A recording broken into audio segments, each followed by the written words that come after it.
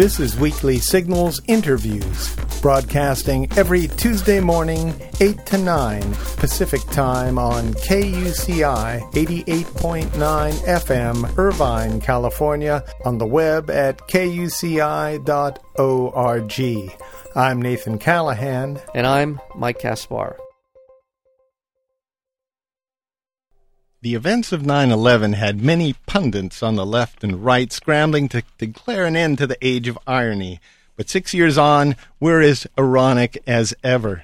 In his new book, Chic Ironic Bitterness, our guest today, R.J. McGill Jr., defends this detachment, an attitude that helps us preserve values such as authenticity, sincerity, and seriousness that might otherwise be lost in a world filled with spin, marketing, and jargon.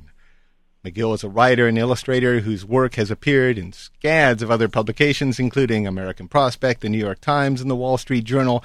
A recent recipient of a Ph.D. in American Studies from the University of Hamburg in Germany, McGill has taught at the University of Lüneburg and at Harvard University. R.J. McGill Jr., welcome to Weekly Signals. Thank you very much for having me, guys. How are you doing today? I'm doing great. Now, did we reach you in Berlin? Yes, I am in Berlin, where it's cloudy and normal for Berlin. Oh, well, then it's perfect weather for a wedding. Actually, I'm getting married on Saturday. Yes, I know. Congratulations on all that. Congratulations. I had communication with your sister, Liz. Did she get there all right? Oh, my gosh. She's not here yet. She's on her way tonight. Yeah, she's in Orange County in here. So That's right. We're bridging the channel, I guess. Yeah, she's in Yorba Linda. So tell me, how did you come across the chic ironic bitterness as a topic for a book? What inspired you? Well, it started as a dissertation at the University of Hamburg. That you mentioned that in your introduction, and you just start noticing these jokes that you share with your friends and this attitude you share with your friends over and over and over again, and then you realize it's not just your friends, it's their friends' friends, and soon enough it becomes like something you recognize as something generational, that scores of people have this detached, satirical take on the wackiness that's our reality right now. And it deserves some looking into, where that comes from, and historically, where intellectually what it's built upon, and so it sort of started there as a topic of interest. Where did you find that it got its birth? I mean, especially in the late 20th century, it seems like chic ironic bitterness flowered. Yeah, for sure. I mean, now it's like the default reaction I've never done any studies, sort of empirical studies, but now it seems like the default reaction, the default worldview for millions of young people from New York to Omaha. It doesn't matter where you are in the country. And the historical burst really came at the end of oddly enough, at the end of the 18th century. People started talking about it. In England and in Germany and later on in the United States, this ironic worldview that before had just been a literary trope, used in plays and literature throughout the ages, and it seems at the end of the 18th century, and just snowballed from there. This sort of attitude, this wry, distanced, snarky sort of attitude, became. Some people call it a disease spreading everywhere, but it seems like an entirely rational response to lots of stuff that's going on now. Well, you mentioned, too, it seems like a defense that people use to protect themselves for insincerity. Am I getting that right? Yeah, absolutely. I think that's entirely true. And one of the things that happens in the debate, or that had happened in the debate after the publication of a book that I'm sure a lot of your listeners know, called For Common Things, by now a law professor at Duke University named Jedediah Purdy, there was this opposition set up between sincerity and earnestness on the one hand, and irony and cynicism on the other hand. And I think that whole discussion that went on missed the bigger point. And the more historical point was that these attitudes show up in a defense of being sincere, in a defense of trying to be an earnest, good person. And when there's lots of things in the outside world that seem to be contaminants, irony acts as a defense to distance the self, to distance the value of, to use a fancy word, the value of inwardness or interiority, to sort of keep these disturbing things at bay, and it seems one of the most honest things we have going. Yeah, sometimes I almost look at it as an offensive move, in that I'm always thinking of Mario Savio's speech where you throw yourself into the gears of the machine to make it come to a stop, and with irony, you're throwing grease into the wheels of the machine to make it run too fast and explode. Because at least what I'm getting from what you've said about irony is it's a Socratic irony you're talking about. It's am I right on that? It's for the most part you're talking about becoming part of the problem, like Stephen Colbert does, to show how horrible the problem is. Yeah, that's right. I mean, he does it completely brilliantly, and so does Jon Stewart of The Daily Show. I mean, it's funny, you had a guest on the other day named Benjamin Barber, who a lot of people know, and he had gone on Colbert and just said, wow, it's really hard coming off that show to have your idealism intact. These guys are, cynicism pure. Yeah. And that, again, seems to miss it, is cynicism pure doesn't have any need for satire, at poking at untruths, at poking at hypocrisy, at poking at lies. I mean, cynicism is sort of okay with that. That's just the way the world works. And this other kind of irony that I'm talking about, this longer tradition of irony as a worldview of this sort of skepticism, wants something better. Mm-hmm. It wants a better social world. It wants politicians who don't lie to you. It wants, senators not to have problems in bathrooms. And this sort of this attitude, Socratic irony is a method of ironic engagement that, during a conversation tries to show people that they don't know what they think they know, or try to show them that they know things they don't think they know. So Socratic irony is a technique, and this broader ironic worldview is what the book is about. Mm-hmm. We're speaking with R.J. McGill. The book is Chic Ironic Bitterness. Now, do you have a favorite Chic Ironic Bitter show? Do you have a Chic Ironic Bitter top 10, or is there a top of the list there?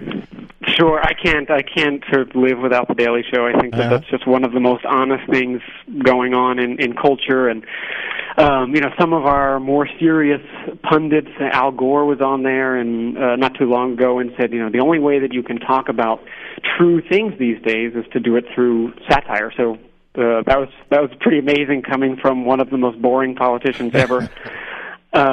And of course, The Simpsons and South Park, Curb Your Enthusiasm, Family Guy, Colbert. I mean, all these shows do a similar thing. They share in this broader tradition of poking fun, again, at politicians, or these horribly boring, mundane features of everyday life that, I just think lots of people think are ridiculous. We don't know really how to express all that except for laughing at them. Well, I must be a devotee, because you're naming most of my favorite shows when you ran down that list. I have to tell you, one of my all-time favorite things that The Daily Show did was when Vice President Cheney shot the man in the hunting accident, right? And they kept repeating. They had 2 or 3 correspondents come in on the show to report on this incident, and every one of them kept repeating the phrase, "The vice president has shot a man in the face." And they just kept repeating it, and it was perfect. That sort of perfect blend of realism, cynicism, and all the things that you're talking about. I want to ask you, sort of to put a little different spin on this, and something that I'm bothered by when we speak of irony and such, and that is, it seems to me what you're talking about is an informed irony, an informed cynicism, if you will, where when I talk to some people about things that are going on in the world, there is a defense mechanism that is an uninformed irony, an uninformed sort of chic bitterness that really bothers me. Does this is this ring true to you too, or not? Yeah, absolutely. And I think that's that other kind of uninformed irony, and I'll be the most uncool person ever for saying it, is I think this attitude we call cool. Yeah. Which is this knee-jerk default sort of, the response is always whatever, or you wear crazy giant sunglasses, or you dress in T-shirts with faded typography from the 70s, and this sort of default cool. I think that's also a defense. I think that's also this attempt That's to what I'm wearing right now, though, RJ. If you could see Nathan right now, he's got those big sunglasses I've got on. the sunglasses, the faded T-shirt. That's how we do it. Yeah. That's how we do it. You know, that hurts deeply. We're grabbing at straws here. That's one of the ways we do it. I mean, and there's nostalgia involved in that kind of cool, because it reaches back, or not that it's a conscious thing, but that kind of nostalgia for the Jackie O sunglasses and, you know, dressing like you lived from the 70s or whatever, that is another way of saying there's something wrong with the present, and this other time was a little better when I was like 9 years old. But I'm going to come to defense of cool just a little bit, because cool is never admitted. Once you say anything is cool, it is absolutely not cool. Yeah. And so there are plenty of cool people out there, but you just don't talk about it. Once you talk about cool, once it becomes the MTV cool, then it is no longer cool. Yeah. Well, that's right. I just want to say, because going back to this, and I don't pick on anyone in particular, just to say, when they say whatever, like you try to talk about the war or the things that are important, global warming, and they say whatever. No, it's not whatever. That's not a defense mechanism. That's just that's a willful act on their part to not know about something. Where I think what you're talking about is an informed sense that you know what's going on, but there's nothing that you individually can do at that particular point, and this becomes a defense mechanism. I do think that that's true, and the only thing I would add is that the thing that both the informed and the uninformed share is whatever, like you said, it doesn't mean whatever, it means I'm disappointed. Mm-hmm. Yeah. Right. And I think that that's the lowest common denominator between those two. I mean, to be informed about all these frightening things that are happening makes you a little more disappointed because you know the details. But, you can be a 15-year-old kid and not know how to answer to the things that are going on, whether it's the war, whether it's global warming, and whatever is a way of checking out and saying, geez, I don't know what I can do. Yeah. It's tough. I mean, I think there's something very serious about irony and about cynicism and about cool that comes at the second level. I mean, on the first level is the verbal stuff, and the more serious thing is that there are a lot of disappointed people out there. And Colbert and Stewart, there was at the New Yorker Festival in New York City, people had T-shirts on that said Colbert and Stewart 08. And Jon Stewart got up on stage and he said, there's nothing that says I'm disappointed in you, my government, than Stewart Colbert 08. Well, I think that's incredibly true. That's a wonderful thing, chic, ironic, and bitter thing to say. You were going back. I think that's the way people who use that form of humor say thank you, in a way, is by saying, can't you do any better than me? Yeah, exactly. That's right. I mean, it's the old Groucho Marx saying, I don't want to belong to a club that would have someone like me as a member. Yeah. I'm going to say one other thing while we're on the subject of the Daily Show, and I love Colbert, and the Daily Show also, except that lately, I have to say I have this sinking feeling that the Daily Show isn't as funny as it used to be, because the things that we're talking about now are increasingly less funny to be made fun of, if you will, as the war digresses or spirals into some kind of seventh circle of hell, and the planet becomes less and less inhabitable. The things they're making fun of aren't as funny as they were maybe even just a few years ago. Is that irony overload? Is it draining? Yeah, is it being drained of its irony? Am I just wrong in my perspective here? No, I think it's right on. But I do think that they're hinged together. It's just the irony isn't to be ironic about these sort of things that are dark. Yeah. I don't think it always means being funny about it. I think it does mean to have this distance, and things are increasingly bleak. There's a great cartoonist who's out there named David Rees, who has a cartoon called Get Your War On, which maybe some of your readers know. And I think that he really nails it with the attitude and the general sensibility that a lot of people have is, what are you supposed to do when someone like Stephen Hawking, brilliant genius that he is, says the human race needs to spread out into space to avoid catastrophe? Yeah. What do you do with that information? It's not. You don't react to it ironically or make jokes because it just is like you want to have a panic attack. Just like, Yeah. We're speaking with R.J. McGill. The book is Chic Ironic Bitterness, and I'm going to get to Roger Rosenblatt's essay that came out right after 9/11. The Age of Irony Comes to an End. Now, in a way, I got to say that irony is kind of like cool, because once you say it's at an end, is when it's flourishing. When the very fact that someone would say something like that means that it's gonna shift into another gear. At least that's the way I read it. What did you feel when you read that essay back? I thought it was strange. That came out, I think, 9 days, and it's very. I'm honored to be on the show today, on the anniversary. Again, there's no way that we can ever encapsulate in words just how insanely horrible that day was.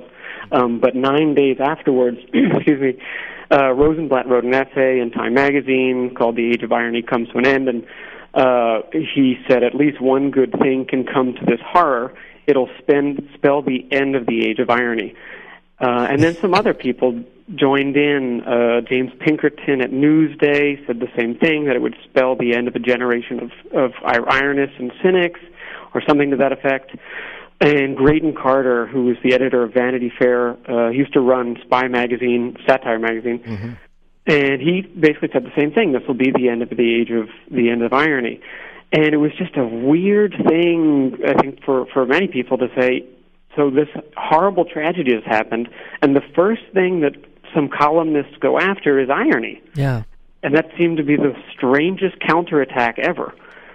And that was part of the reason for looking into some of the history of why it would be counterattacked. But it was a strange move, especially because irony as a form of critique is incredibly useful for pointing out the things that we are annoyed at, that frustrate us, that hypocrites and liars and those fun guys. It points out the intellectual divide. I guess there is a marker right there. If after confronting something that is horrible, that you lose your sense of humor, forever, you're saying, well, that's the end of it. I don't know what that means about those people, like Roger Rosenblatt. Maybe it means they're just self-important geeks, who believe that, well, if I say it's over, it's over. If I can't find a light at the end of the tunnel, well, then no one else is allowed to. Yeah, but it seems like an entirely, for given that moment, 9 days after 9/11/01, entirely rational, reasonable, normal to say, like, okay, nothing's funny anymore. Right. This is a wake-up call for a lot of people. But to put it in such absolute terms as this will be the end of irony forever, or the end of cynicism forever, it just seemed short-sighted. I mean, I can't blame any of the columnists. It just seemed a little heated, and deservedly heated. It was 9 days after, but it just spiraled from there. I think on the other side, in political speech, things got more and more serious, and only the serious people are true patriots, and that ignores an entirely long and rich history of American literary culture and humorists and satirists. And there's one guy in the book I mentioned named Philip Freneau, who was a poet from New Jersey, who just wrote satires, but he also was selected by then Secretary of State Thomas Jefferson to come and run a newspaper in Philadelphia. So the history of satire is absolutely bound up in noble things. and it just seemed to be pushed aside and accused of I don't even know what after 9/11. And like you said earlier, as soon as you proclaim something is dead and gone, people will rise to the ranks and make sure that doesn't happen, especially when it comes from self-righteous pundits. And there is an undercurrent here. What I'm hearing is, you just identified it, the true patriots aren't funny, right? I mean, it's sort of, you're not supposed to be funny if you're a true patriot. And that does kind of go along with this idea that satire is usually... I want that bumper sticker, Mike. Yeah. Is usually... Yeah, no kidding. Usually if they're... satire is a way of tweaking authority. Mm-hmm. And I mean, I'm just thinking back as we're talking about the great during the Revolutionary War. So much of the political points were made by satire among the colonists, and we saw where that went. And also, one of my favorite films is certainly one of the darkest films and very satirical is Dr. Strangelove. Is there a better example of a film that was played straight all the way through it that could be more satirical and ironic, dark and bitter? Yeah. So. Yeah. And that's that exact same sentiment, I think, that Kubrick brought into the film. That someone like, again, I hate to plug him, but David Rees is doing in the cartoons is like, it's funny, dark, but as Homer Simpson said a million times, it's funny because it's true. Yeah. And it's like one of the most brilliant lines in The Simpsons, and that I hope that sticks with culture for a long time. But that dark stuff, that again, I just think we don't know how to process that. Yeah. No, and this is the only way, is to take this internal stance and step back and say, I need to protect what's near and dear, and certain values that come from our religious traditions, and things we still find important somehow, sincerity and authenticity. When we're confronted with these dark realities, again, I don't have the answer. I don't know what we do besides go into this default attitude that we're used to doing now. Mm-hmm. Well, and I think, again, I'll go back to my original point on this, is that I think real patriots are satirical and ironic in this as far as I'm concerned. Yeah. So I was speaking with. I think that's right on. I think that's right on. Seriousness has the hand up right now. It's got the leg up for whatever reason. But I'm sorry to cut you off. No, I'm sorry. I didn't mean to cut you off. It goes back. You can go way back in our history to go back to this sort of the patriot versus the person who is about pinching the nose of the king here, and exactly. And that's what we're about. That's right. That's right, and it's so American. I mean, we have from the get-go we have a problem with authority all the way back, and it's always been done with ironic jabs and satire and dark humor, and it's still around. It's not going to go anywhere, and that's why it's always weird to hear it's going to be gone, or it's going to be erased, or it's the opposite of being sincere. It's just, these are false polarities that don't exist. Those things are just so intricately tied up. I mean, now how you express sincerity to other ironists, for lack of a better word, is through satire and humor. I mean, that's how you show what's going on in the world. Aren't we just being so elitist? If there were just the three of us, yes, but I think it's really millions of people. Yeah. And by the way, in defense of elitism, I do believe in elitism to some degree. Yeah. What's your take on that, RJ? On elitism? You think that more people ought to be elite? Gosh, that's loaded. Yeah, it is, isn't it? I think that we have a right to make judgments about things that we think are crappy. Yeah. And we have this massive cultural machine that generates these cultural products, and they fly at us from everywhere, and a lot of it is just horrible. And I think it's okay to hold up certain aesthetic standards and moral standards, not to be horribly stringent, because the rest of it is in some sense interesting and fun to watch. But I mean, I think we'd be ridiculous if we didn't have some degree of strong judgment about our tastes and about what we think is the right thing to do. And I mean, without that, you collapse into some mushy relativism. And that, unfortunately, ironists get hounded a lot for doing that they're relativists and everything's okay and you can laugh at anything. But I think if you watch The Daily Show and The Colbert Report and these other shows we talked about earlier, that behind the jokes and behind the satire, and if you look at movies like Superbad, I think the director's also dealing with irony in some sense. Underneath all the funny stuff is something very serious. Yeah. And it's a judgment, and it's a demand that people in authority and in political office are held to the same standards as we expect each other to be held to. I don't think that's elitist, and I don't think that's a huge stretch or a huge request to have our political representatives behave themselves because they're always telling us to do it. Yeah. Well, I want to thank you so much for being here on Weekly Signals. The book is Chic Ironic Bitterness. R.J. McGill, Jr., thank you so much. Thank you guys so much. Have a great day.